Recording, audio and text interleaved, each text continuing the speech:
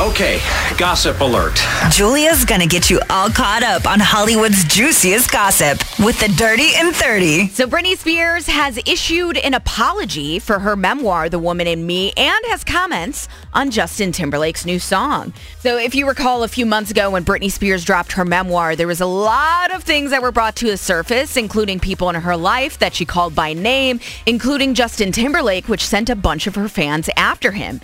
In a recent post, she said, "I want to apologize for some of the things I wrote about in my book.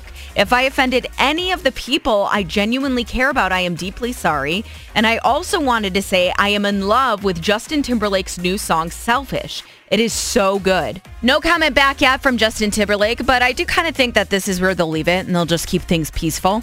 This has been another Dirty in 30, and every day during this time I get you caught up on what's going on, and you can listen anywhere on your Odyssey app.